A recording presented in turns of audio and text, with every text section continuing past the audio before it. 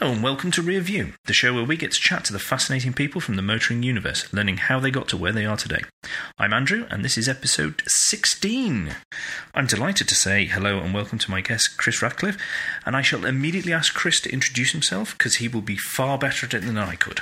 Hi, my name's Chris Ratcliffe. I am a sometimes car blogger, car photographer, and I'm also an IT security professional, and joining those two things together, I gave a talk at a security conference last year about connected cars. Yes, we did cover that on the sister show for the Motoring Podcast. It's an excellent talk, and I will have a link to that video in these show notes as well, because I thoroughly recommend anybody who's got just the vaguest interest in understanding the perils or risks or potential risks of connected cars, what directions they can come from, and what we need to be aware of as customers, consumers. And I think it was a great way to explain it to people who don't have as great knowledge as, say, you do technically. It was done in such a way that it was easily accessible to people with less knowledge, i.e. me. So I will make sure that people get to see that, and I thoroughly recommend that anyone who hasn't seen it goes and see it. Thank you. So, well, I think we should start at the beginning, which will be, you say you are a part-time blogger, photographer, obviously quite a keen interest in the motoring side of things, which is primarily why you're here. Yep. Do you remember, or have you been told in family tales around the fire on the long winter nights, when you first got into cars, or what was your first interest in it? That's a really, really odd question. Cars, one of those things that I've always been interested in for kind of as long as I can remember. Growing up, I think the big, I think probably the main influence was we would watch Formula One. Every race as a family would all sit down and watch F1. But I didn't really come from a sort of car loving family. We wouldn't go out to sort of car events or see particularly exotic cars. Basically, I think whenever Grandstand had touring cars or anything with wheels and an engine, I'd sort of be sat in front of it and would sort of take it all in. And when I was at school, the kids were talking about Ian Rush and John Barnes and all of these footballers who I had no idea who they were, but I was there sort of talking about Thierry Boutsen and JJ Leto and all of this sort of thing, because that was kind of my thing sort of from a very, very early age. I mean, I even remember having, and I kind of wish I still had this because I think it would probably be an interesting oddity, but I even had a Brabham bedspread that was like an F1 cockpit printed on a duvet cover, which sounds weird, and I definitely had it, and I can find no reference to them anywhere in the world. But then I think as I got older, I was probably about sort of 8 or 9, and there was a Partwork magazine, and it was something like the Encyclopedia of Supercars, and I think I only ever got issue 1, and that was the Ferrari Testarossa, and I knew kind of next to nothing about Ferrari as a road car manufacturer, but I kind of knew the brand and the heritage and the mystique, and I kind of devoured this magazine about the Testarossa, not knowing at all what half of it actually meant, but kind of thought, wow, this is amazing. And then one day we were on a family trip somewhere in my dad's gunmetal grey Montego saloon with a kind of beige velour interior from memory, and we were driving through some bit on the outskirts of Lincolnshire, and I saw a Testarossa filtering right into a car park, and I probably saw it for all of about 4 seconds, and my little head kind of exploded, and that was all I talked about for the rest of the day. And then, but to show you how little sort of general car involvement I have, I think the other big memory I have of cars was when I was about 15, 16. And bearing in mind, I think I sort of grew up with, I'd watch Top Gear religiously. I'd watch Top Gear Motorsport religiously. And it was kind of the Chris Goffey into Jeremy Clarkson and Quentin Wilson and Tiff Needell sort of era. And I knew the McLaren F1, but completely by chance, we were walking down Park Lane, and it was when McLaren had that little dealership. And it was not long after the car came out, and there were literally people sort of nose pressed up against the glass looking at this silver F1 in the showroom.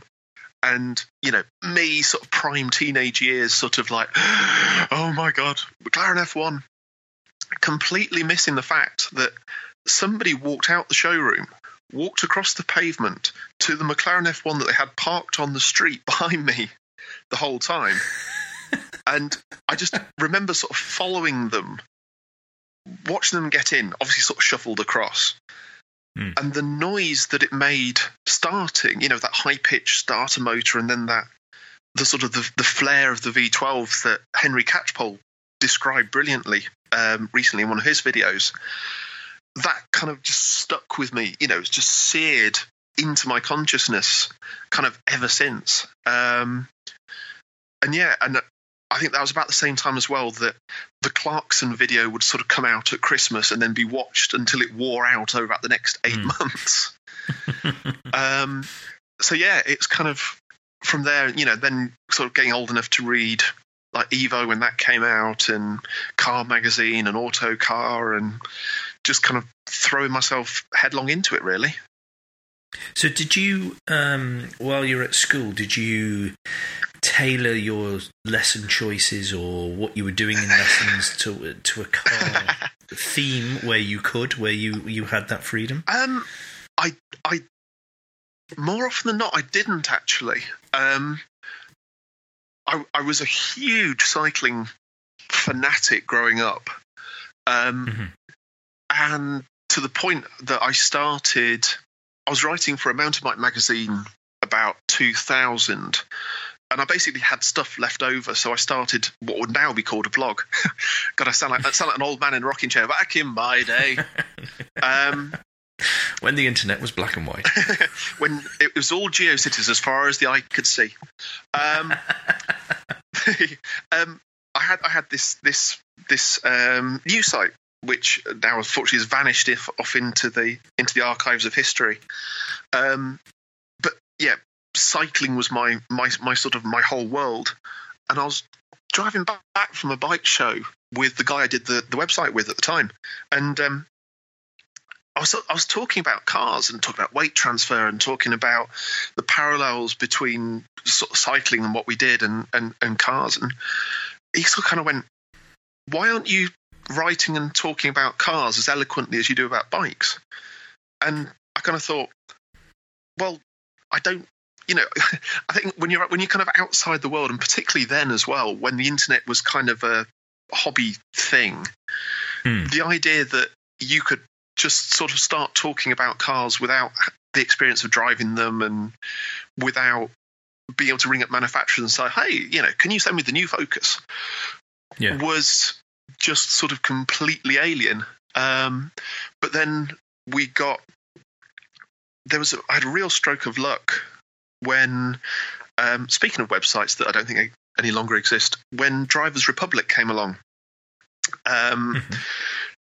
There was a good friend of mine, Martin, who said, come down, you should join, you should get involved.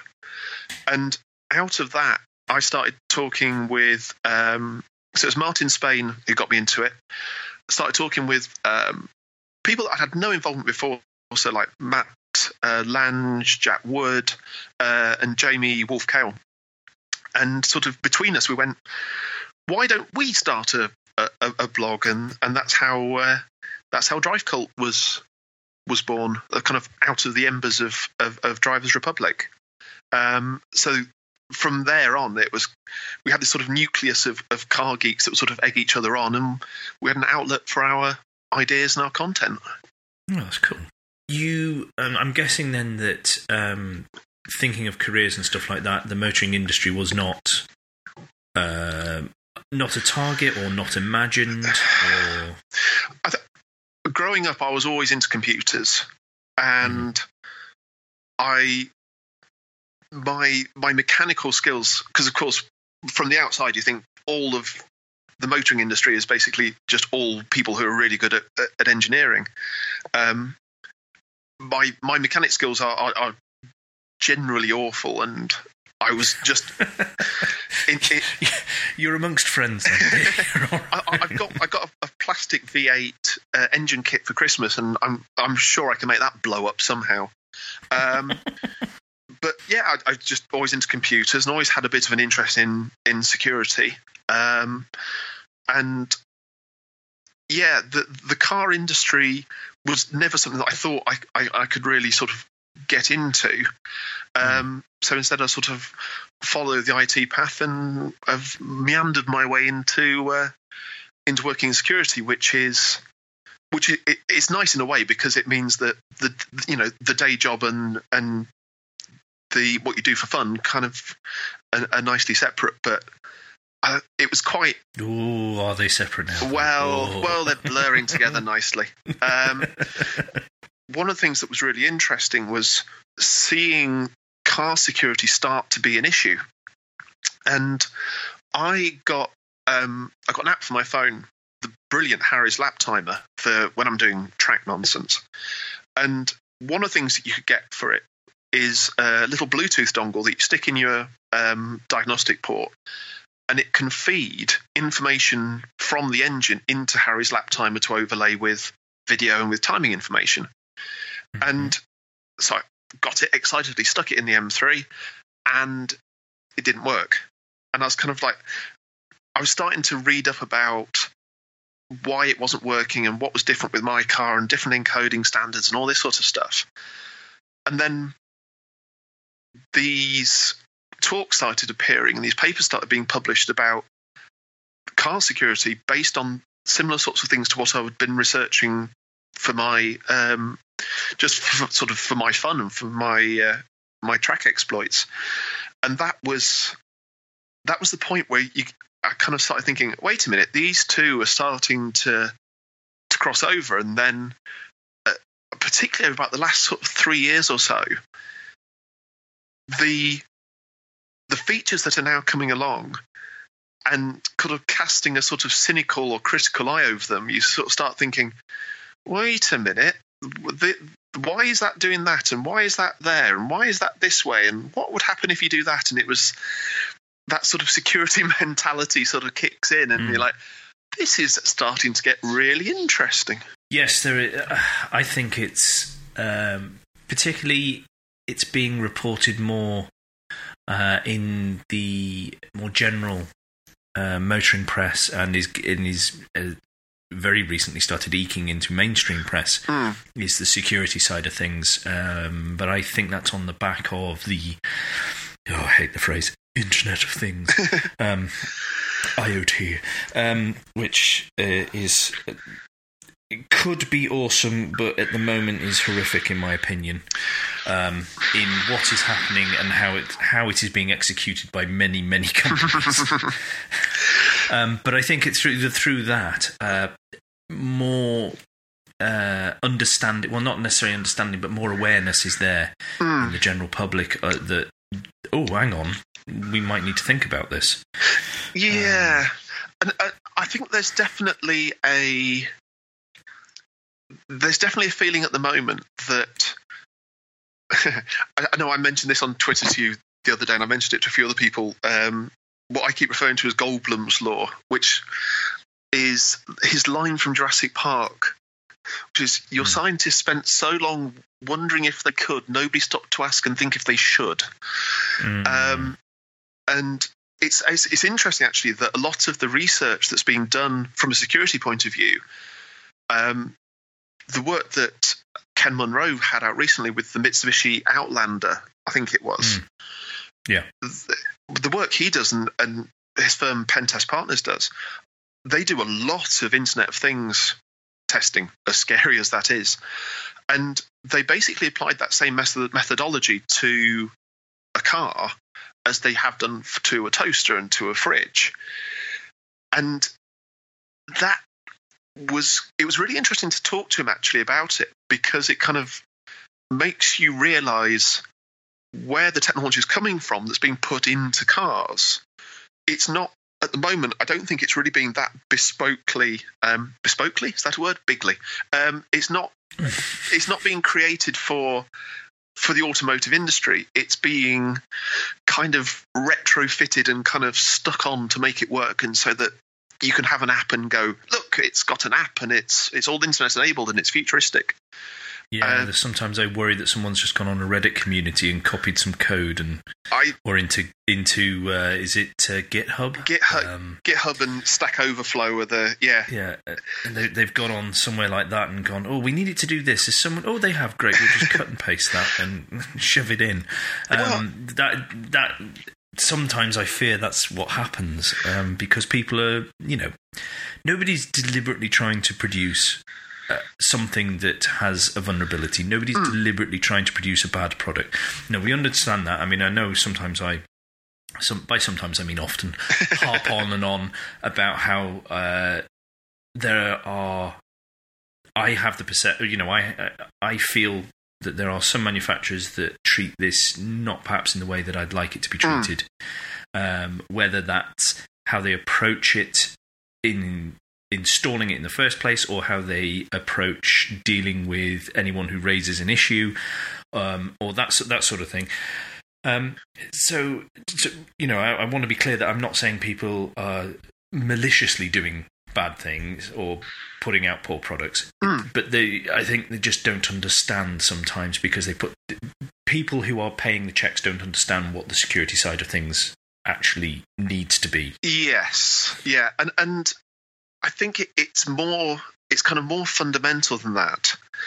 That the architecture that a lot of cars currently sit on, although some are now starting to move away from it, the CAN bus network, so this relatively flat, very open network, which hooks up everything from, reversing camera switching on the screen to remote central locking to, AC to, spark plug firing and sensor readings from the engine. So is this now? I'm going to play the part of someone who doesn't know very much here. It's not going to be much of a stretch for me, don't worry. But is this that connected up with that diagnostic port? Yes. That we probably will know about, that, if you have a fault comes up on your screen or there's something wrong, a garage can plug in, usually in the dashboard and the driver's side generally, they plug in and it will come out with a code, and that code will say, it's this, that and the other. Is it connected with that? It can be. Okay. This is one of the other great things, is that if you ever start researching car electronics, you realise just how different each car is, and it's so very, very hard to find an absolute where this is always connected to that. Okay. So CAN bus predominantly is what every part of the car uses to talk to each other. So, for example, if you are... So there will normally be two networks on a car as well. Again, general case. So there will be one part that covers the engine, gearbox, things like that. Things that tend to need higher bandwidth, more data, or less latency. So obviously, a car an engine, that's looking for ignition knock, being able to very, very quickly vary ignition timing, that's obviously a critical part of the engine, and the running of it. There will then be another network within the car that kind of deals with interior function and other functions of the car. So, for example, I had my old Ford Focus. The temperature gauge would only have two positions. It would either be at 0, or it would be absolutely bang on 12 o'clock, right in the middle of its range. Yeah, sorry, I'm going to just pause you there, because when you said that, I then was in mine, because I had one at the time, and I was in, oh, yes, I know what he's saying. Yeah. Sorry, I've interrupted you. No. But it was just, it was, yes, there is, off and there. Yeah. That was all. But and this was what's interesting, was that gauge doesn't actually show you the temperature of the engine. It's like a fault indicator. So when the car reaches a certain temperature, a message goes, so the engine temperature goes to the ECU, and I say the ECU, there can be dozens of ECUs and dozens of computer management units in the car, but I say ECU because it makes it easier. So the temperature reading goes to the ECU because it monitors it for engine protection, and then when it reaches a certain level, it sends a message to the dashboard saying, right, you can now display correct temperature. And if it ever overheats, it would then move to the right, and you would, that's that display. But it can be all sorts of functions. So you turn on your headlights, that sends a message to the control unit, that sends a message to the headlamp unit, that turns on the light, that then sends back a response. And you're actually surprisingly sort of separated from a lot of these functions by the CAN network, because it means rather than having one circuit for the lights, one circuit for this light, one circuit for the locks, you can kind of connect everything together, and then everything can kind of talk together. It makes things a lot easier to install, makes things a lot more flexible. And in fact, actually, this is one of the things that I saw when I was talking to Ken about the Mitsubishi system. One of the things that I didn't realise was actually how interconnected a lot of activities are. So, say you unlock a car, remote central locking, you blip the car and it unlocks. And in your head, you think that's one activity.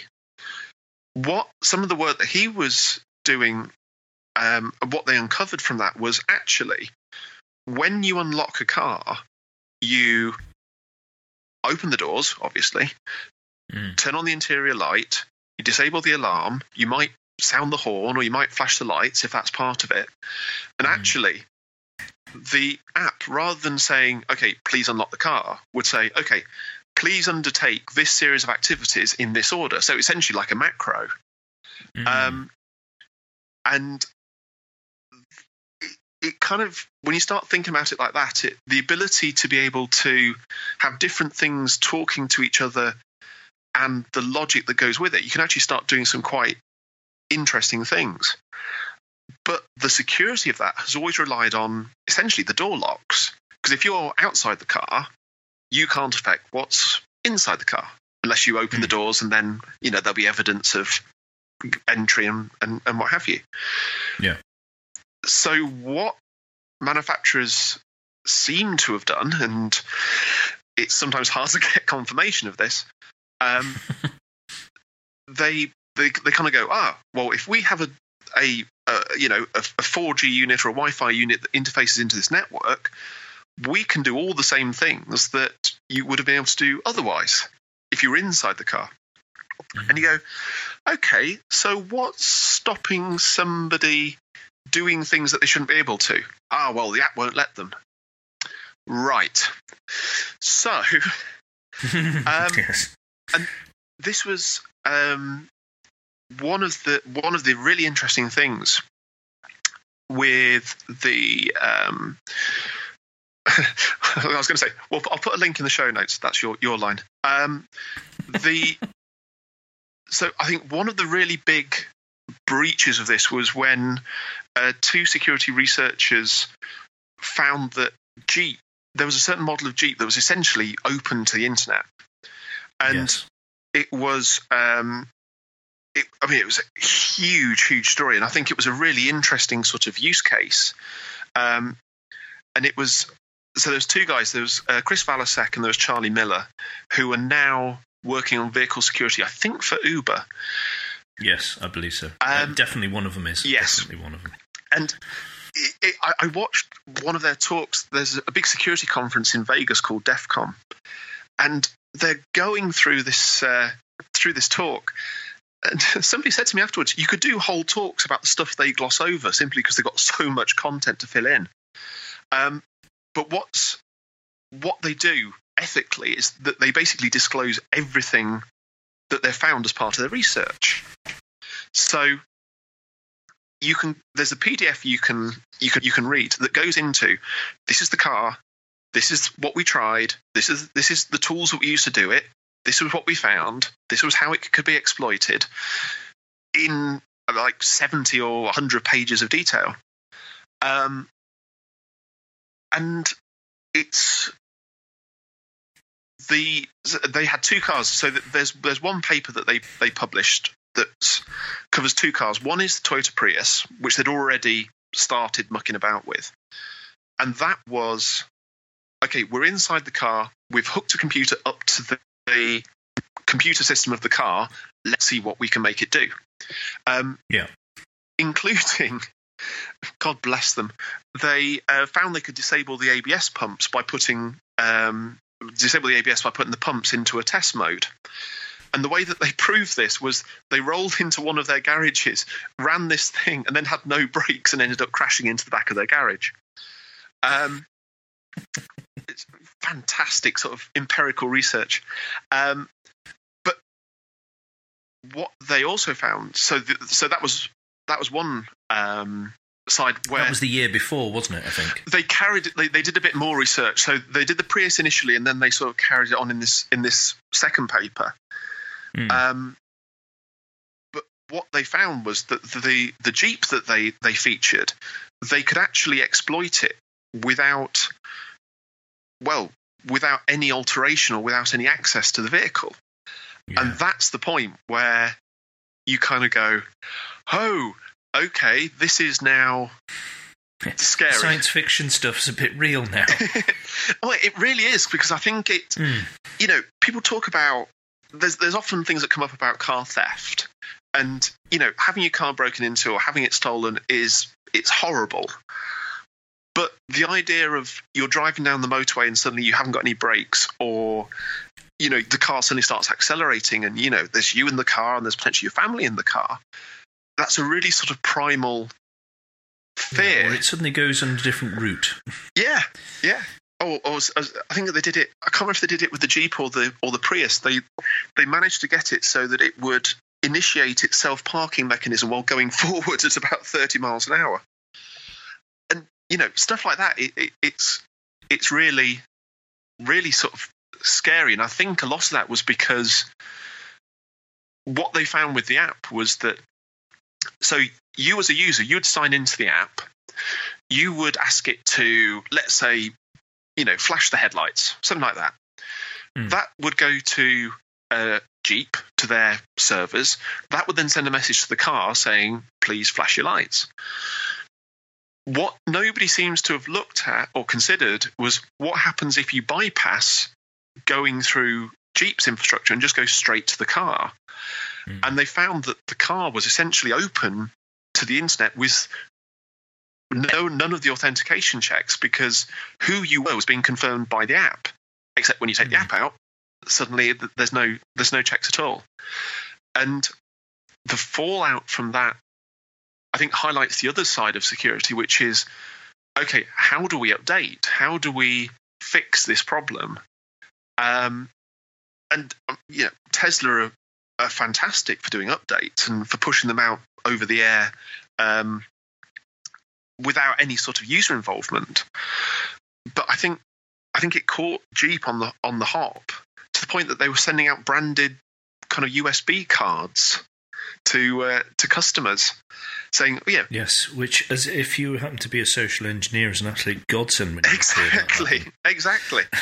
And yeah, I think that there's two things with security. I'm going to keep coming back to smartphones because I think both for security and for connected cars generally, I think they're a really good indicator of where a lot of this needs to go in the future. But you find an issue, particularly something as catastrophic as this, and you say, okay, how quickly can we get a fix out?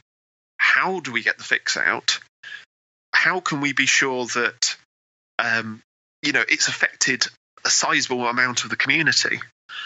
And you kind of think, car manufacturers aren't really set up for that.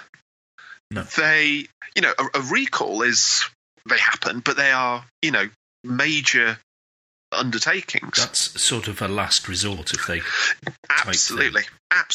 That's the that's almost the nuclear option. It is. Or there's a regulator sort of breathing down your neck sufficiently heavily that you kind of don't have any choice.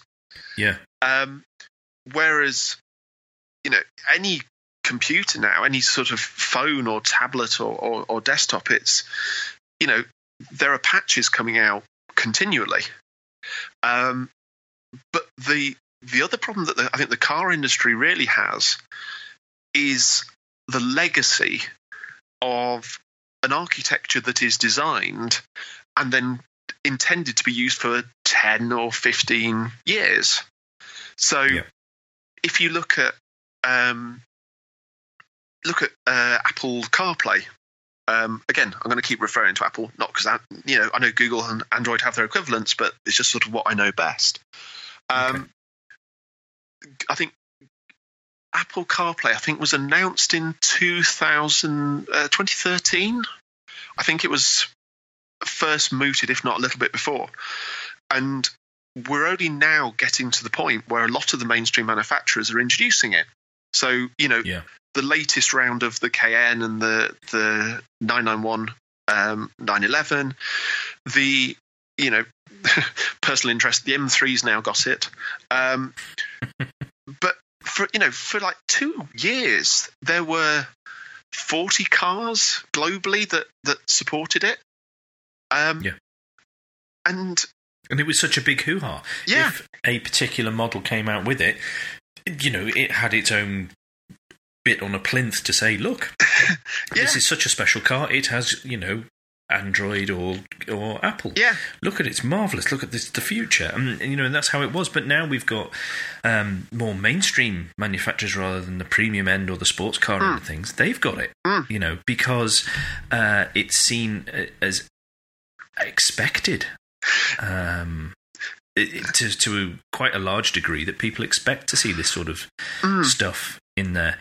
And let's be honest, if you want someone to design your user interface, I'd rather it was Apple or Android than a car manufacturer, because their record isn't the best. But and this is actually what's kind of interesting, is that those sorts of systems they're kind of mirrored in what's happened to smart TVs, because I've got a smart TV and I never use the smart features because I've got an Apple TV or a Chromecast or something else plugged into it. So the TV manufacturer becomes a producer of essentially a commodity panel, which you then attach all the bells and whistles to.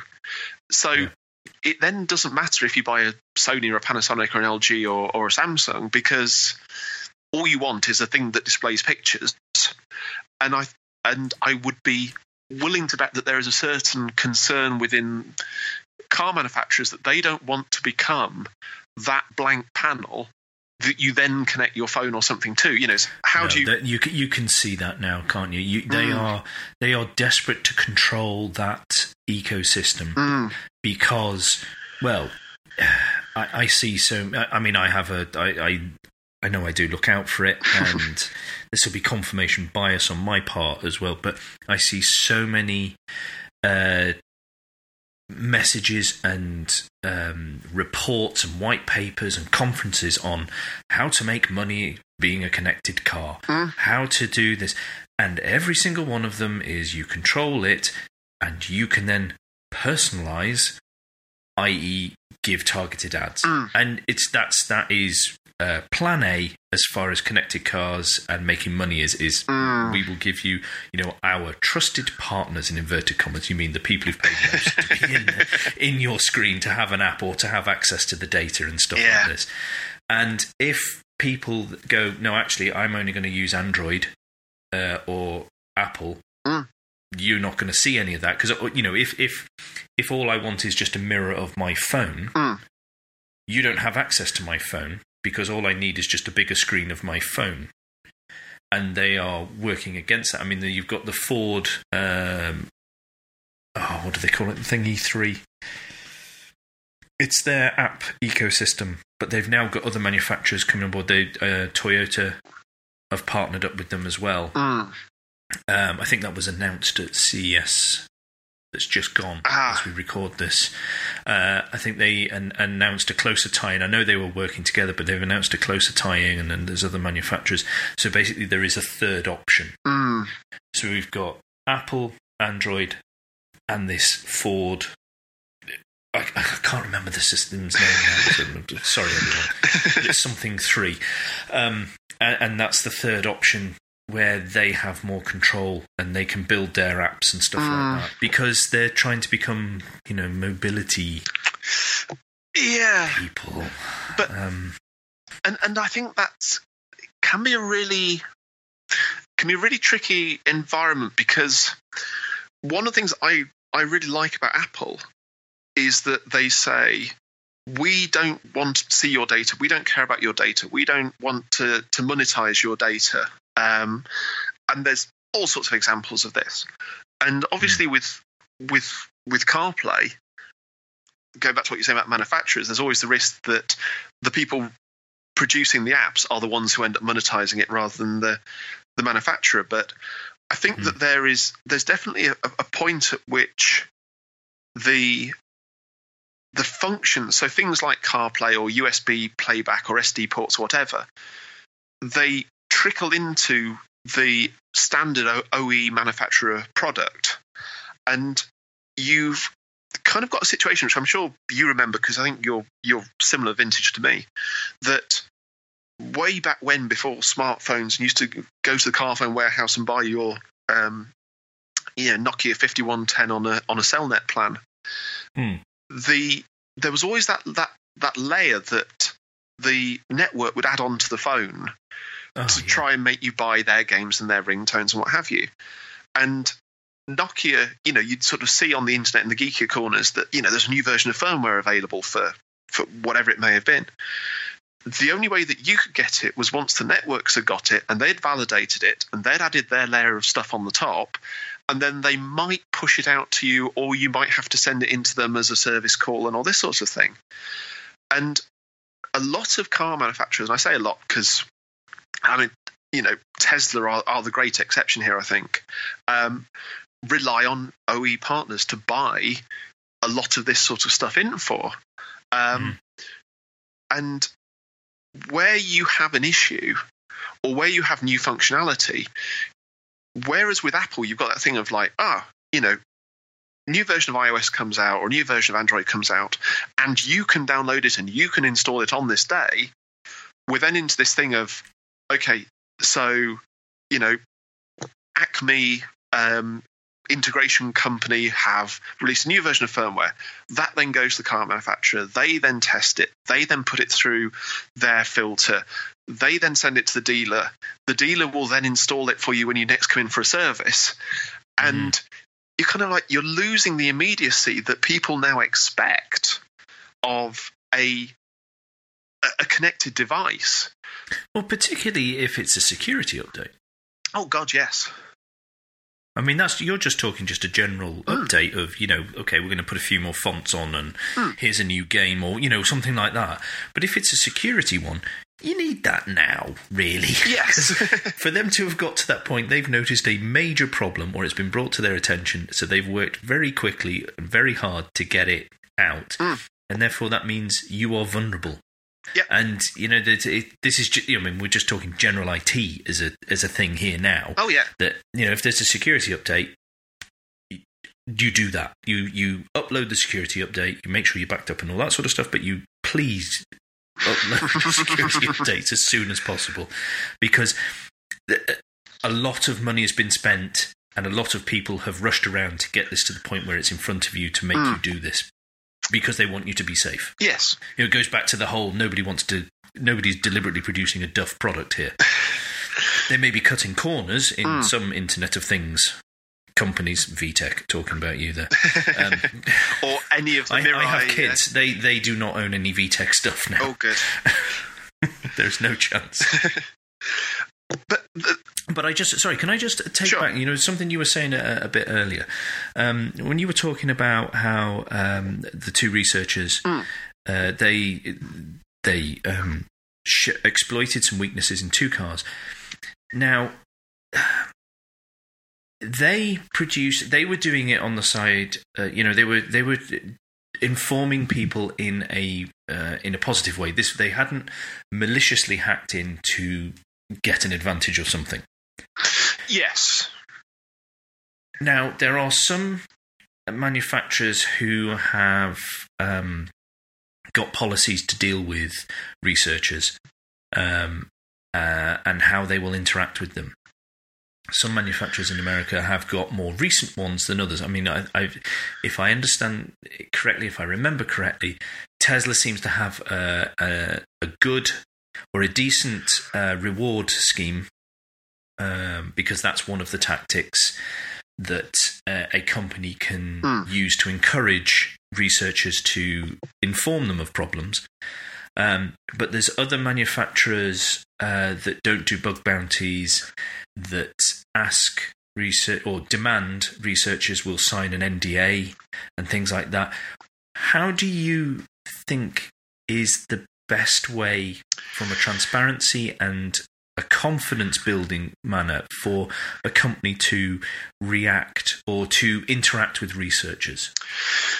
So I think the bug bounty type program, which you mentioned, I think is a great way. So there are, who's doing it now? So Tesla's one, GM, who I'll come back to in a second, do one. I think Fiat Chrysler do as well now, because they're suddenly very aware of this sort of issue. So what a bug bounty program is, you can basically go out to the security community and say, if you find a flaw in our product or our service or our website or whatever it may be, tell us. And if we can validate it and we can fix it, we will then reward you. We'll give you an amount of money based on the severity of the bug. So you might get, for example, I'm trying to think of examples off the top of my head. You might have a website that can accept a malformed email address that could potentially corrupt the site. And somebody will look at that and go, yeah, I see what you've done. I see your work. We can reproduce it. We will therefore give you $1,000. And by the way, we fixed it. And it's becoming an increasingly common thing to do within the security community, particularly now that there are forums and there are companies who will run these. So there's BugTrack, there's HackerOne, where not only do you submit them, but other people can then view the kind of the historical bugs once they've been fixed and published, in a sense. And I think that's a really good way within the security community to sort of go, look, we're taking this seriously. We're going to be open about what we do. And we want you to interact ethically with us. I know GM, there was talk when they first started getting into this where it was really that thing of, you will sign an NDA, you will, we will fix it on our timescales. We won't disclose what it is once it's fixed. If you talk to anybody else about this, we reserve the right to sue you. I'm paraphrasing massively and hopefully getting it legally And the bug correct. bounty was $0. When it first came out, yes. it was $0. I don't know if I presume that's changed now. I presume somebody's had a word and said, Yes. really? Yeah. Come on. Well, Because they made this big thing about, we got a bug bounty. And then somebody a couple of days later read the small print and went, excuse me, is this a misprint? you've got a disclosure program. I mean, and it's one of the challenges actually with technology is around security disclosure, because while you have vulnerable products out there in the wild, you don't want to f the researcher because you don't want them going public, particularly if it's easily exploitable en masse, like the Mirai botnet issue recently. That was the one that load of hacked over webcam, yes. security cameras and what have you, because they were easily discoverable online, and they had fixed admin passwords which you couldn't change. And because it was easily automatable, somebody automated it, and hilarity ensued. I say hilarity; it wasn't at all hilarious. For that one person in that one room. Oh, yes, very much so. But I think so now I think people are a lot more aware within the security side of things of saying, okay, I have made reasonable efforts to inform you of this, and you have made little or no effort to fix it or acknowledge it or engage. Therefore, I'm going public. Yeah. And this isn't by any means a car issue. You know, it's a. No, I was going to say that seems to be a very fine balance. That has to be trod by both sides, really. I mean, I think it'd be very easy for a misunderstanding to cause a problem there. Oh yeah, through poor communication. Yeah, and also you do see people go to manufacturers or companies and sort of say, we've got this thing, and they're like, yeah, we don't care. And then they go to the news, and the news go, oh, that's really interesting, and feature it. And suddenly the manufacturer's back on the phone going, about that thing you spoke to us about. And I think, you know, there's a lot of, particularly when it comes to security, I think a lot of people kind of go, we don't want to talk about it. We shouldn't talk about it. It's, you know, it's a corporate secret. It's you know, it's security through obfuscation. Obfuscation, is that the right word? You know, it's like, we don't talk about it, and therefore you can't hack it. And and there's people on the other side going, you do realise, you know, we can just put inputs in and see what comes out and realise how this is working. Yeah. But the trust aspect, I mean, even beyond just vulnerability disclosure, when you start talking about, I mean, VW have just bought a company that do in-car payments, which is a kind of interesting. I wonder what the use case is there. But as soon as you get into storing, well, they were talking about parking, fuel. Yep. What was that? Oh, I can't remember. There was something drive-throughs. Yeah, it's the first step on getting people comfortable with just pressing a button and saying, yes, pay this. It can tell by GPS we're here. Pay the thing I'm going to do. Let's go. Type. Yeah, which you can do via an app on your phone. Well, I mean, this is one of the major problems I have with the whole connectivity side of things, that I've yet to see anything a manufacturer's put out there as making me go, brilliant use case, that's it. You know, that's the thing that makes me go, yes, it needs to be in the car. Because at the minute, I've got a phone that does it all, and I don't have to pay for a second connection and things like that some manufacturers aren't doing, but some manufacturers are doing. You know, I'm not having to do it twice. There's no duplication. There's no, you know, I'm not doubling up on things here. I'm connecting my phone to a car to play something is nice. Yeah. Connecting my phone to a car so that I can make phone calls if I needed to is okay. I'm one of those that doesn't really agree with using your phone whilst driving at all, because there is lots of research, and more is coming out all the time showing, even on hands-free, even with voice activated answering, you are still distracted to such a degree that it is like you are X times over the limit with alcohol and things like that. You are just impaired. You are cognitively impaired. Therefore, you shouldn't be doing it. This was brought home to me because I work for a company that banned you being called or you calling while you were driving on their business. Interesting. Which was amazing, because they said their ethos was, we work in this industry. You're not an emergency services person. It can wait. It can wait. Whatever it is, it can wait till you pull over. Yeah. We are not that important, and that's what we all feel we're very important, and this message must be very important. So that's part of what the problem is. But I've yet to see anything that makes me go, oh, that has to be in the car. It wouldn't work on the phone. Or I don't already have it.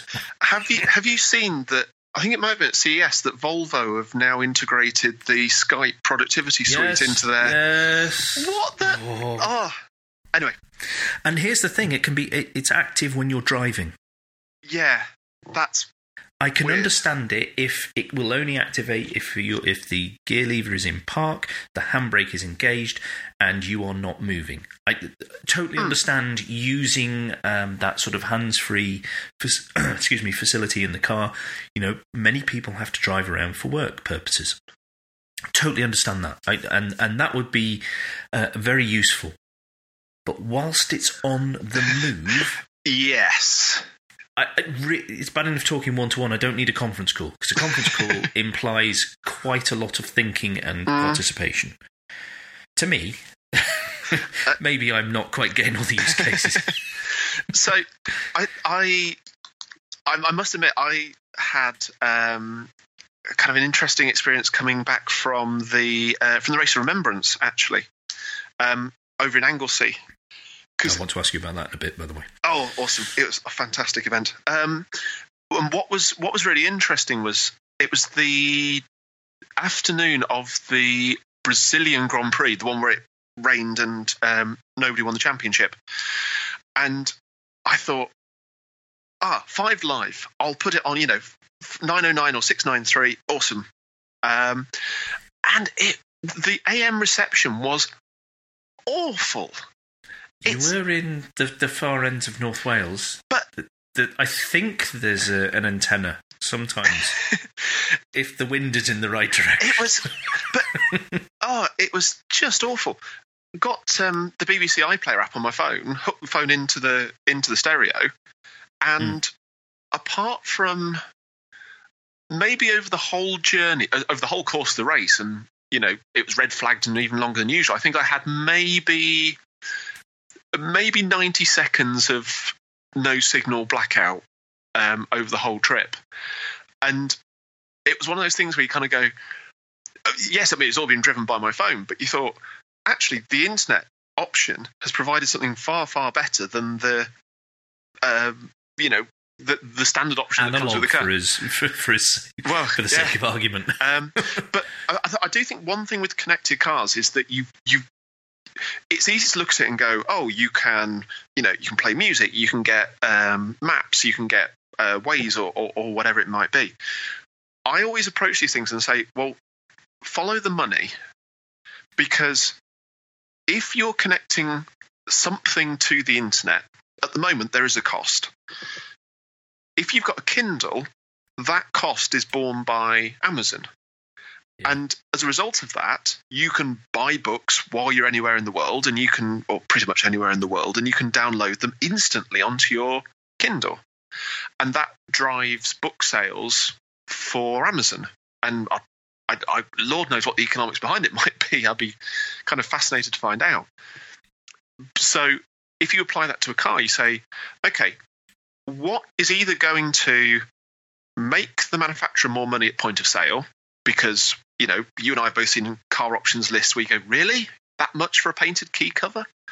And also, if you look at a number of cars now that are coming out with connected or online services of some sort, they say your first 3 years or your first 5 years is included, and then it's X much per year. Yeah. Because they're selling cars to people who buy new cars. They're not trying to produce cars for people who are buying 10-year-old cars when they're like mine, where the tape deck. Oh, hi, I'm here. Yeah. Oh, my car's hilarious. It's got a tape deck and it's got an analog TV tuner and no signal to pick up. But so they're selling things to people who buy cars, and they're including that first 3 or 5 years or whatever it might be service. And on the interface, you get things like, like you say, you get radio, you get podcasts, you get potentially things like traffic updates. You could get really, really rich, detailed traffic information over the air very quickly, and the sat nav can integrate that and deal with it. But like you say, a lot of this your phone can do one way or another. So you go, okay, well, what about making the car cheaper to make? So people are going to be expecting natural voice recognition. And if you've got an iPhone, if you do the Siri bit, that's all offloaded to the cloud, processed, and then fed back. You could remove all of the cost of building sat-nav into cars by simply having a GPS receiver and a Google Maps equivalent system, which never needs to be updated. You don't have dealers selling DVDs for 300 quid, and which works for as long as the Google API or whatever stands up. But that's a whole different obsolescence issue. But then you sort of say, well, you've now got a channel where you can do security updates or functional updates. You can push advertising, which would be a revenue generator for the car manufacturers. However you might feel about that, and I think you and I both have the same feeling about that. Well, I just on that, and this isn't about the whole anti adverts, because my feelings have been made clear. They say the immediate reaction or immediate words that are put out are, "Oh, we can make a personalised service for you," rather than, "Well, I don't want any service at all." But are they actually? I mean, okay, the manufacturer will make money because they'll say, "Oh, look, we're giving you data that is specific enough to target in a specific way." Now, that's a whole different problem, and is a privacy issue which I have many issues with. Yep. What level of information they are prepared to give out, and how are we going to be made aware, in simple terms, as a consumer, as a buyer of a product, how much they are telling someone else who we have no control over will get us, basically. But forgetting that from it's a big if and a big forget.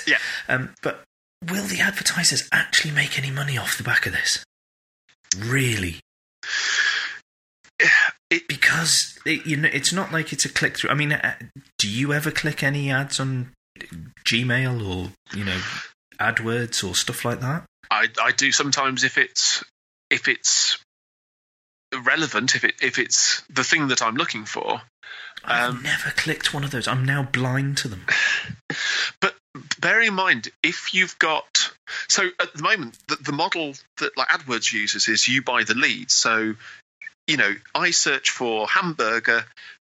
Every time somebody clicks on my link, I pay $2 or whatever it might be. Yeah, you can. There's the click-through rate. Yeah. Okay, and I can see that. In advertising terms, you have that thing of, right, we spent this and it generated that. Of course, if you're in a car, hopefully, you can't click through and buy things. You can't be driving along and it's suddenly go, do you fancy a new stepladder? Click here and we'll send one to your house. Yeah. But it's going to be more along the lines of, oh, you've been driving for an hour. There's a Starbucks exactly. here, isn't there? Exactly. So, or have you ever considered visiting the lovely town of Bath? Yeah, because I've noticed on some sat navs, only particular supermarkets will come up on certain manufacturers. I've noticed that already. Interesting. That so only a particular brand of supermarket will come up, and you'll see their logo on the thing as you're driving along. Then look, it's near the route. They've probably got a petrol station. Yeah, and do we think that reduced the sticker price of the car to the customer in any way, shape, or form? Yeah, if only. No. Sorry, can we have extra month connecting you? Yeah. No, I know, and again, this is sometimes because of Twitter and 140 characters. I can't make this clear all the time. But in Europe, manufacturers are being forced to connect their cars because of emergency calls and things like that.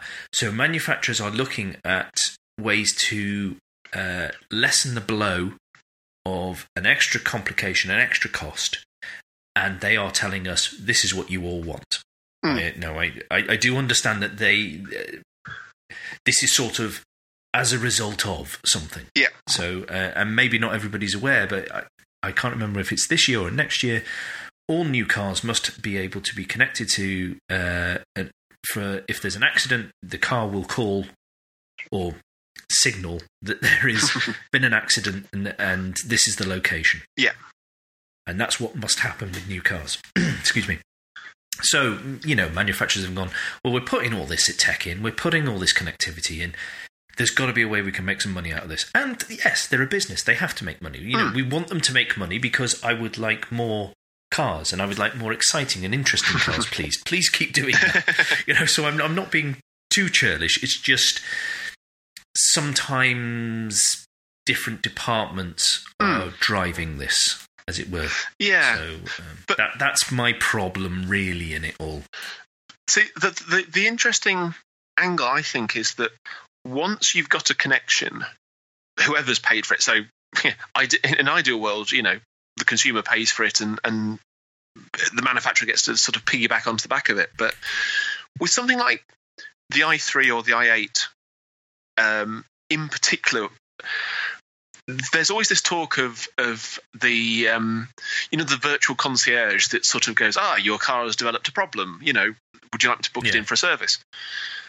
There is another level beyond that where, assuming that the manufacturer is trustworthy, and I'd say BMW only because I'm thinking of the i3 and the i8 with this specifically, but to be able to collect usage information on a car, be able to do that field research in a suitably anonymized way, you could say for an i3, every time it finishes a journey, it reports the location with a 10-mile fuzz on it, battery charge at the start, battery charge at the end, and distance covered. And you get into this sort of big data thing where suddenly a manufacturer like BMW can say, in central London, the average journey is this, and they're recharged this frequently. And in, Norway, they're done like this, and in the south of France, they're treated like this. And people say, I wouldn't buy an electric car until it's got 300 miles of range. Well, according to this, the average person only recharges it every 100 miles or 120 miles or every 3 days. And you can start building in more stuff as well, whether you action it to the customer or not, where you say, we're seeing in hot countries, this component is reaching a critical temperature. Or, under this circumstance, the battery temperature is going really, really high. We need to be aware of this so that we can then feed that into the next cycle of the product, and or even preemptively sort of do service bulletins and sort of say, when these cars next come in for service, please upgrade this relay to that strength or whatever the measure is of a relay. I suddenly realised I got halfway through that and didn't know how relays are measured. But you can then use it not as a way of necessarily monetizing it, but of sort of doing field research on a huge it's not scale. Beta testing, but it is live, constant testing. It's the same as if on your computer you say you tick the button or the check box that says, yes, I will send crash data. Yeah, exactly. Or, because I want this to not crash in the future, please. Yes. I acknowledge it's probably going to happen a couple of times, but if through my help you can make that not happen, that'd be awesome. And it's that sort of information. And that's where I'm at such a quandary with a lot of this stuff, is that I don my tinfoil hat for many, many things, and some of the stuff I see being put out there and being offered to consumers and people who don't think about these things and don't really care, because we've got used to just passing over ourselves, passing us on to whoever, because we're going to get a service, whether it's a particular website or we get a free email or whatever it is. But then, on the other hand, I go, but that scenario you've just explained, but if you used it for that, that's awesome, because the i3 1.1 will be that much better. Yeah. Noticeably better, because you'll have had the ability to put millions of miles of testing, not just your 100 people that have driven round and round and round for a year or two. This is all your buyers, giving you real world data that is actually more useful now for you, because you're seeing the daft things people will do, or the realistic things people will do, and that's I mean, if that was the focus, that'd be awesome. Unfortunately, shareholders are involved, and their dividends and things like that. So but I would argue that wherever you've got security, the focus is always on trust. So you've got, you go to on any level, it's how can you protect the data? How can you ensure that you're talking to the right people? How can you ensure that nobody can see this, that, or the other? And a big part of that is, do you trust the people that are providing the service? Now, again, going back to the Apple thing, because I know Apple better than others, I was reading about the new MacBook Pro, at least, probably some of the other ones, where they have security subsystems built into the laptop, and it does things like Touch ID, so people can't read your thumbprint data, things like that. One of the things that it includes is the little light next to the webcam is controlled by the security system on the laptop, because if somebody installs malware and they want to spy on you, they want to be able to not have that light come on. And if it's handled by security rather than just by the operating system, it becomes that much harder to compromise. Now, where you've got, so when I was saying way back when about car architecture, if you try and bolt security on after the fact, it's really, really difficult.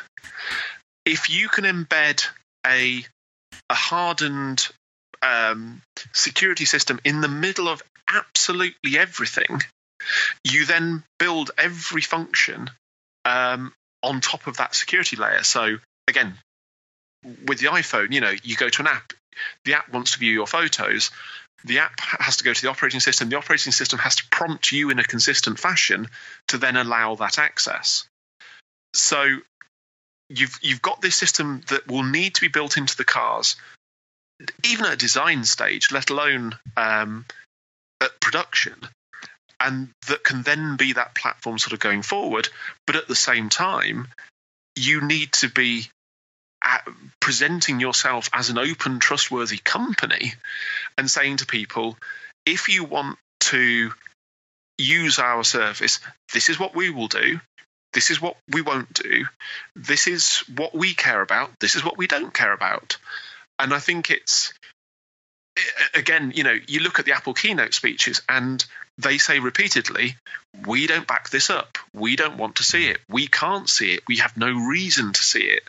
And I think that for a manufacturer to take that approach, and I kind of keep discounting Tesla, which is really, really unfair, because they've come at this much, much more from that technology angle. And in fact, even to the point of going out to security conferences and, hiring staff kind of off the floor to come and work with them on the security side. But I think it'd be a really strong statement for, a big car manufacturer to sort of say, okay, forget the legalese. Do you want to opt into our ad service? Here's what's in it for you.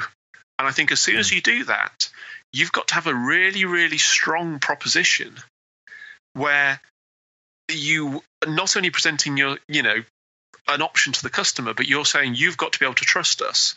And if you have the choice of buying a car from, super premium Happy Motor Company, these are sounding oddly Far Eastern, but either a trusted manufacturer that has good policies, or a manufacturer that is very, very cheap, promises all of these things, doesn't have these policies and this sort of message around it, as a customer, there will be some people who will always be drawn to the cheapest option because that's economics and that's how these things work. But there will be other people that say, well, if I spend a bit more, I'm not going to be targeted for advertising. I know what's going to happen with this. And as the generation now who are 15, 16, 17, as they become 22, 25, 30, they're going to be so much more savvy about these things.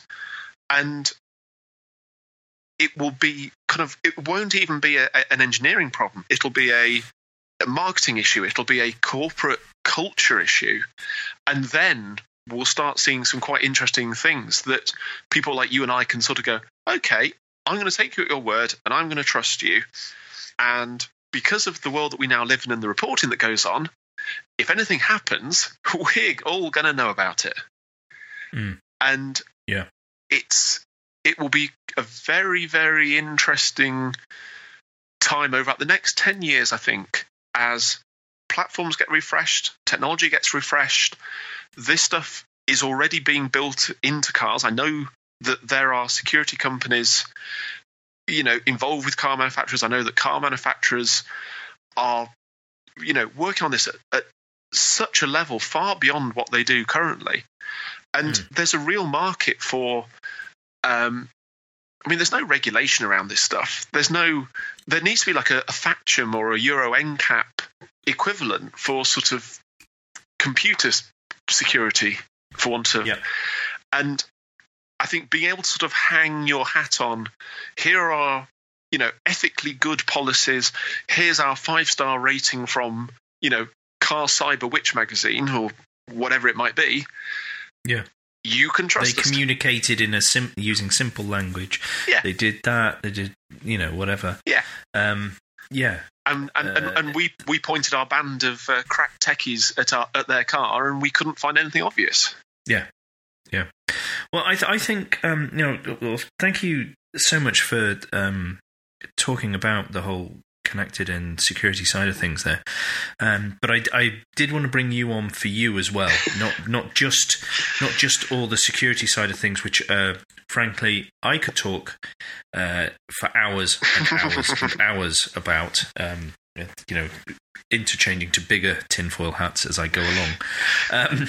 But I'd like to go back and hear some of your car history. So, how old were you when you passed your test? I was 18, and I passed on my second go. I even failed my theory test first time. Did you drive something after passing, before you had your first car, or was your first car what you drove after? I drove my dad's 1.6 litre Cavalier. The engine then developed a suspicious fault that I was initially blamed for, and it was replaced with 1.8 litre Cavalier. And being the precocious child that I was at 19, I complained that the 1.8 had power steering, which didn't offer the same feel as the manual steering in the 1.6. Oh God! You're just ruining it with this technology. Yeah. That then got replaced with a 1.6 litre Skoda Octavia. And then a bit further down the line, my first car was a 1.6 litre Ford Focus, which was lovely. Mark 1? It's the Mark 1 facelift. Oh, okay. Which actually had the radio stolen out of it. And when the dealer wanted 300 quid for a new one, I got a iPod connecting Alpine instead, and installed that and lived out my my boy racer car stereo days. And then, as I've been phenomenally lucky to be able to drive other people's very nice cars. One of which was the M3 that I ended up buying.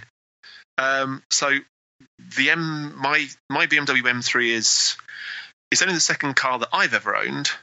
But yeah, it's the E46 M3, and it's phenomenal. I love it to bits. Well, I've seen, like I say, I've seen the talk from SteelCon, and I've seen a few tweets and stuff. I was going to ask, with my tongue in my cheek, saying, by any chance do you like that car? It's fantastic because it is of that age where you can swap out the stereo, you can plug computers in, and you can download. I enabled the M-Track mode, which was originally something that came along on the CSL and the CS. And BMW, in their infinite wisdom, rather than putting a bespoke ECU or rather stability control management unit just in those cars, they actually started fitting them to every car. And I found a guide online where you could basically go in, and somebody described it and said, "Oh, you've had it chipped." I was kind of like, no, I just downloaded a text config file and changed a few numbers and re-uploaded it, and it turned on and didn't brick the unit. And yeah, well, in lovely. Today's world, you could potentially go to jail for that. Well, I mean, obviously, I haven't done any of this, and it's all purely hypothetical. If John Deere get their way, yes, you'll never be able to put the sport suspension on your tractor ever again. So, how long have you had the BM? Oh, about 5 years now. And you're itching to get rid now? No. So is that your only car, or do you have a company car? Or? No, that's my only car, and a couple of bicycles to go with it. And yeah, it's amazingly practical. I've moved house in it. I've gone camping in it. I've gone to the tip in it. It's phenomenally versatile. Excellent. I love when you talk to someone who has got a car that meets their needs. Pretty much, 99% of the time. There isn't. I don't believe there is the car that'll do everything, but I believe there's cars that will do virtually everything. And that's excellent to hear. That is. And the thing I love about the M3 as well is that it's of an age where it's flawed in some way. So when it's cold, like the gearbox is stiff between first and second, and when you're manoeuvring, the diff chunters and scraunches and all sorts. But it's kind of I've once described it as like the SR-71 Blackbird. It's that thing of when the aircraft is in the hangar, it leaks fuel. So that when it's going at full chat and all the metal expands, it's all kind of as it should be. And it's kind of the same with the M3, that you kind of you get in it and you drive it when it's cold and it's grumpy.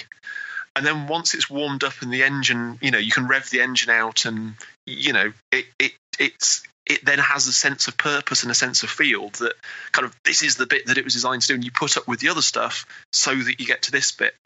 Although I did put in one of my Drive Cut articles, I drove the i3 and then got into the M3 afterwards. And the i3 is so good and so intuitive. It makes the M3 feel like a sort of Victorian motion engine, where you sort of, the idea of having a clutch and a lever that you throw and all this, it just, it feels quite antiquated in some ways compared to modern cars. But I've spoken to a few people who stepped from an electric back into a combustion engine, and I felt this myself. I've gone, this. It doesn't feel right. The electric felt right. Yes, and and I was really surprised at how quickly I adapted to the almost sophistication, but the lack of impact on your driving by having an electric motor powering it. There is. It removes so much input into you that you didn't realise you were having to deal with at a subconscious level.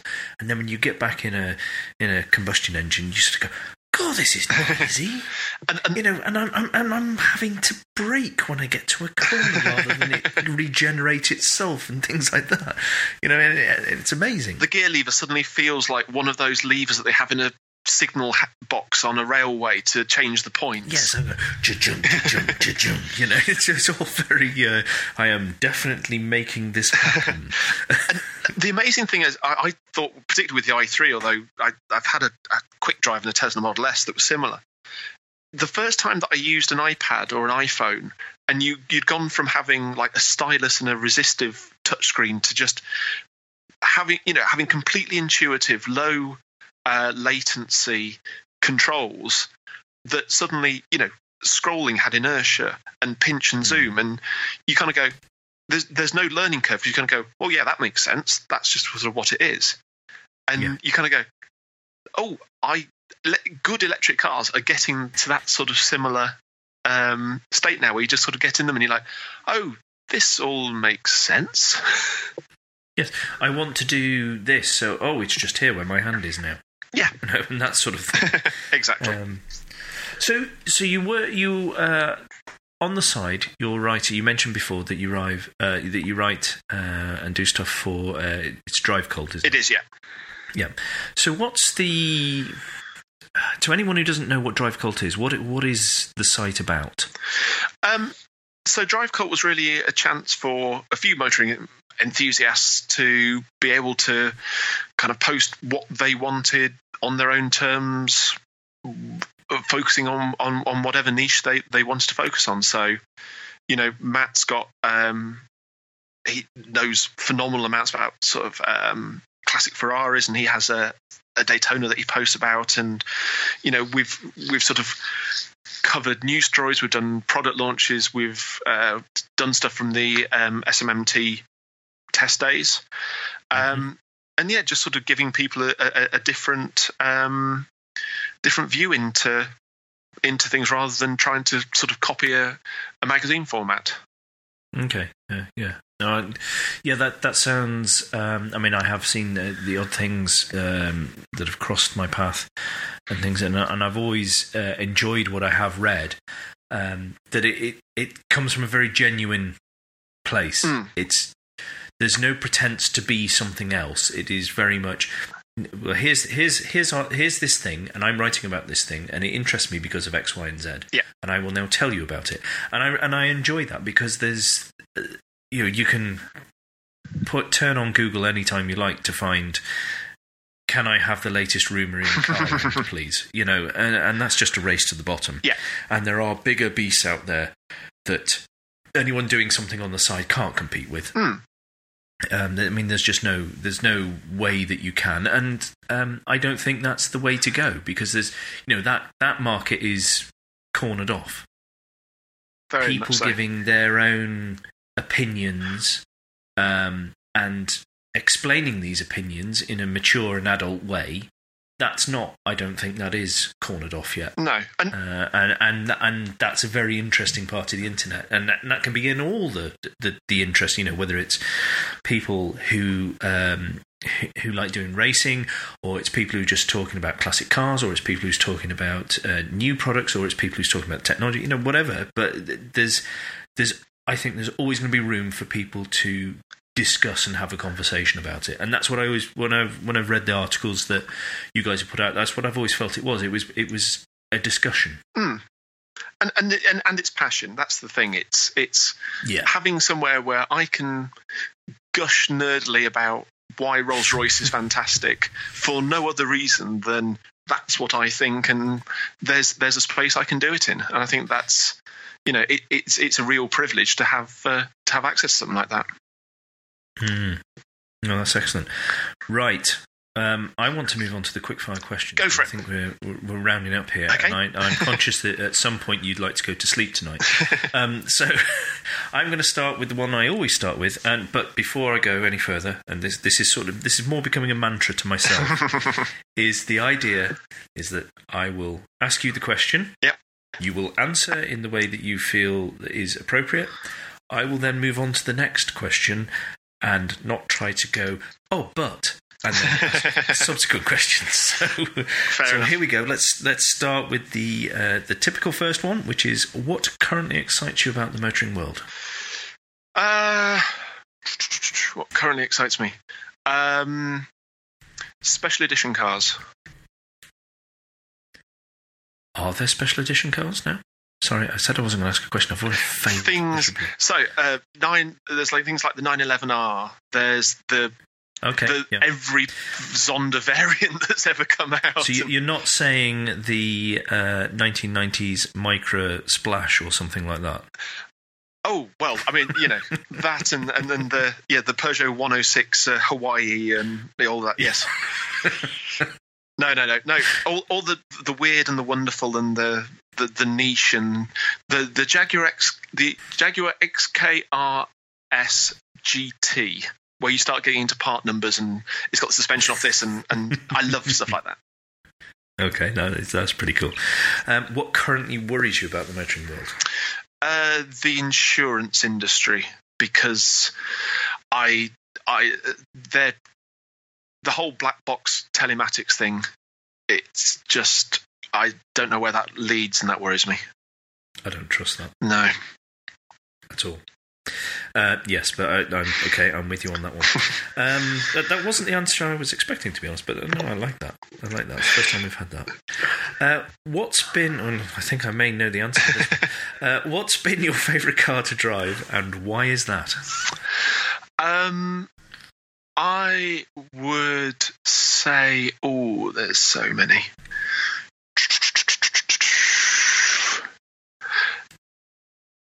Oh, it's actually... no, tell you what, my favourite car to drive.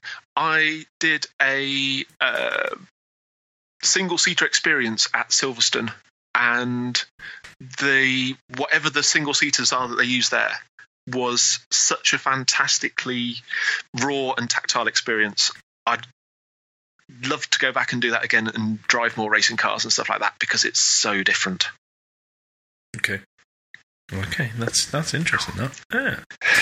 What's been your least favourite car to drive, and why was that? See, my first thought was some of the higher cars I've had on holiday, but I think sometimes having low-power, honest cars can be actually quite fun. Are there really many bad cars? Probably. Doesn't have to be bad. It's just your least favourite. My least favourite. When I was growing up, my friend had a series of minis, old classic minis that he modified in less than spectacular ways, and I never fitted in them. And they were bouncy, and yeah, it would be one of those, I think. Mm-hmm. Okay, then. What would be the car that you'd like to own next? It would be the new... Well, unless I could get a McLaren F1 from this Magic Genie, it would be the new M3 competition pack. Okay. Sticking with the brand. Absolutely. You're on brand. Okay. What is your favourite road to drive on? It would have to be, assuming that it counts as a de-restricted toll road, it would have to be the Nürburgring Nordschleife. Okay. Failing that, there's a few around Leicestershire that I have many happy memories on. Okay. What has been the most pointless optional extra you've had the misfortune to experience? I haven't experienced the espresso maker in the Fiat 500L. So I would probably say keyless entry, generally. I don't get on with keyless entry. Okay, breaking my mantra. Well, why don't you get on with it? Just out of interest. Because I'm one of those hypochondriacs that likes to check that the doors are locked. And every time you walk up to it, it unlocks. And then you walk away, and then you kind of... And I quite like the blip of a fob. I just sort of like walk up to a car, blip, in you get, off you go. Okay, I can understand that. I can understand that. After this, who do you think I should talk to next? I'd I'd say one of three people.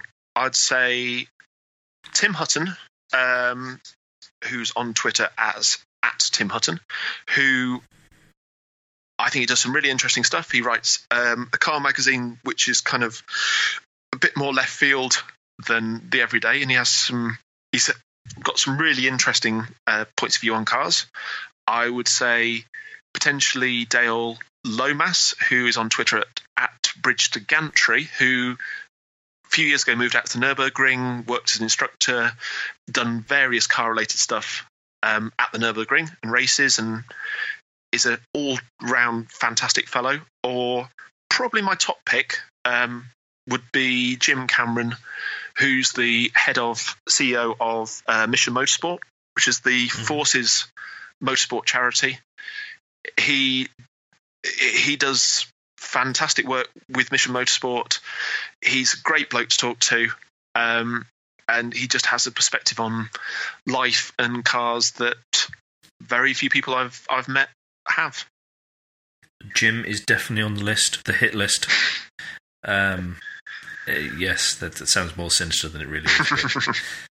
It's actually a spreadsheet because that's the way I roll. But yes, Jim is somebody I definitely want to talk about. And that reminds me, because I'm an appalling interviewer, I didn't get onto Mission Motorsport, so I'm going to throw out the convention that I normally go to.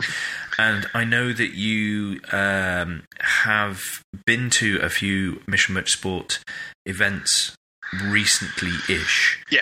Could you let anyone who doesn't know what Mission Motorsport particularly is and what the events were that you went to, and what you... Three questions here, don't worry. I hope you're taking notes. And what you got out of those events. What really came home from those events for you? So Mission Motorsport is, as I say, it's the Forces Motorsport charity. Officially, it's supported by Help for Heroes. And what they do is they take people who have been physically or mentally injured in service, and in some cases, they help them through rehabilitation. They help them into work. They have connections in the automotive industry to help them get into work and kind of find a new purpose in life after coming out of the army and potentially going through really life-changing injuries or situations. And they've helped a huge number of people, and the support they have from the car industry is just fantastic. The events I've been involved with this year, one was the Race of Remembrance, which is a 1,000-mile endurance race that stops at 11 o'clock on the Sunday morning of Remembrance Sunday for a service in the pit lane, which doing that surrounded by people for whom Remembrance Sunday isn't remembering the two world wars, it's remembering people that they've served alongside who've died in service and what have you, is phenomenally I don't even know what the word is. I've seen pictures of that, and that looks a very emotionally charged place to be. I've not I'm a soft civilian. Yeah.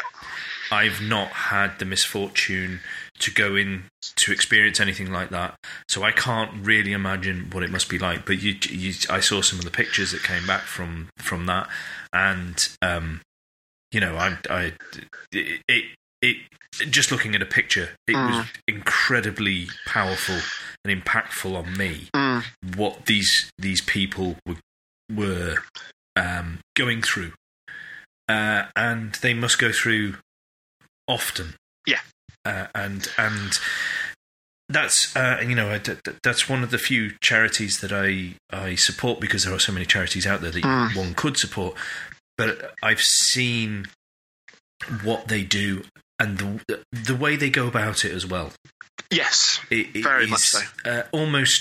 It's almost refreshing, but it's almost unique. But the way they go about it is such. It seems to be so well received by the people who are involved in it, who, whether they're getting the help or whether they're helping, that it seems that ethos seems to make the world a difference to moving forward. Yes. Oh, very, very much so.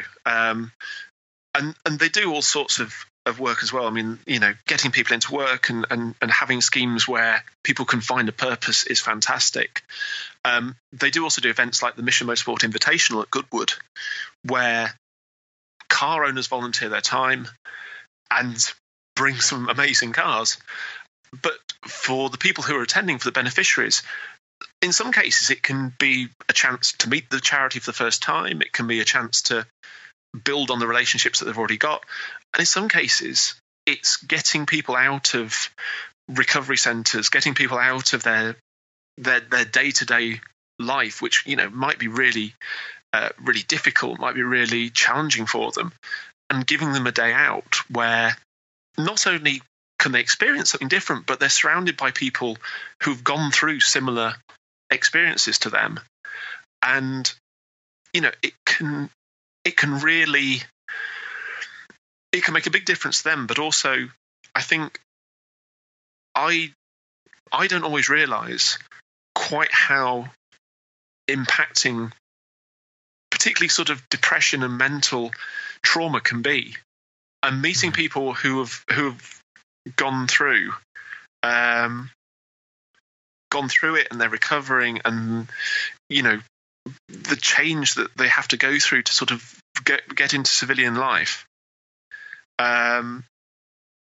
It's it's overwhelming. And to be able to do something to sort of help that in any way is, it very, very much, it kind of feels like the least you can do. So, you've when you've gone and attended these, are you volunteering, or are you just enjoying the experience? Are you, because you're quite a keen photographer as well, quite a good photographer. I'd like to say, by the way. Thank you. So, why do you go along to? For me, it's very much it's a volunteering effort, and it's being able to provide a service that the charity can then use. So, with photography, for example, the whether it's the Race of Remembrance or whatever, being able to provide photography that the charity can then use for press releases and for other event imagery, and even just to share with the beneficiaries, it's just a really nice way to use a skill that I've got in a way that actually sort of gives them a benefit, and it sort of has a tangible product for them at the end of it. So I've said it before, and I'll say it again. If I was volunteering and they wanted me to direct traffic into the car park, I would quite happily do that. The fact that I get to do something that I enjoy doing, and if there's anything I can do for them in that respect, or if I can help other beneficiaries with their photography, then it's just a benefit, really. And days taking photos of cars is really good fun, and being able to do it for a good cause, it's even better.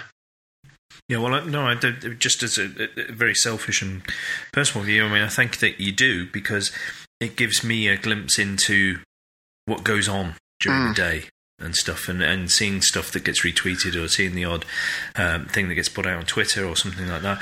It really does help to bring home how much of an impact Mission Motorsport is, and it's definitely a charity that I personally would encourage anyone who can to support in any way that they can support, do so, because it clearly makes a difference.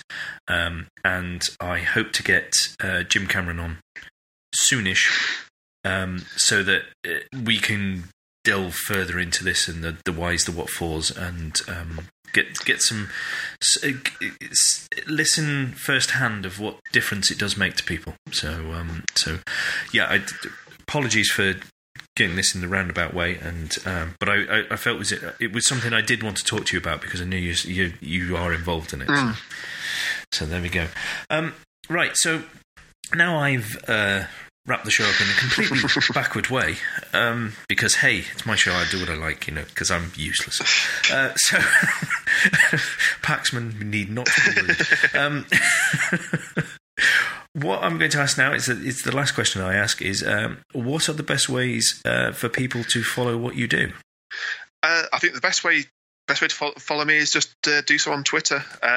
Everything I do sort of ends up being funneled through there. So whether it's security or photography or cars or any of the many and varied things that I'm into, it's just at Chris Ratcliffe on Twitter. Thank you very much for coming on. I've had a blast, and I really could have talked to you for hours and hours and hours about security. Let you describe in infinite detail how you drive your M3 and Mission Motorsport. So thank you so much for being on. I really do appreciate it, and I'll let you go and get some sleep now, because it's we're pushing on now in the evening. So really appreciate you coming on, and thanks once again, Chris. No problem, my pleasure. Thanks once again to Chris for coming on Rear View and chatting to me. I hope you found the conversation as fascinating as I did, even though I did go roundabouts to get to the points. But no, thank you, Chris, for being so patient with me. If you, the listener, would like to suggest someone who you think I should talk to on this show, please do get in touch. If you use the hashtag RearViewPod, we'll be guaranteed to see it in the Motoring Podcast Towers. To get in touch with me directly, if you search for Crack Windscreen on Twitter, you will find me there. If you'd like to keep up to date with motoring news and opinions, please do go try out the sister show, which is the Motoring Podcast. I know I ask this every week, but I would really appreciate it now that we've just started 2017. As a little present to me, if you could go out and leave a rating and a review, preferably on iTunes, to let me know that you do enjoy this and you do appreciate what's coming out and it's the sort of thing that you're after. That would be really helpful, and it would make me feel very nice and warm and fuzzy if you did, please. So until next time, that was Chris Ratcliffe. I've been Andrew Clues, and safe motoring.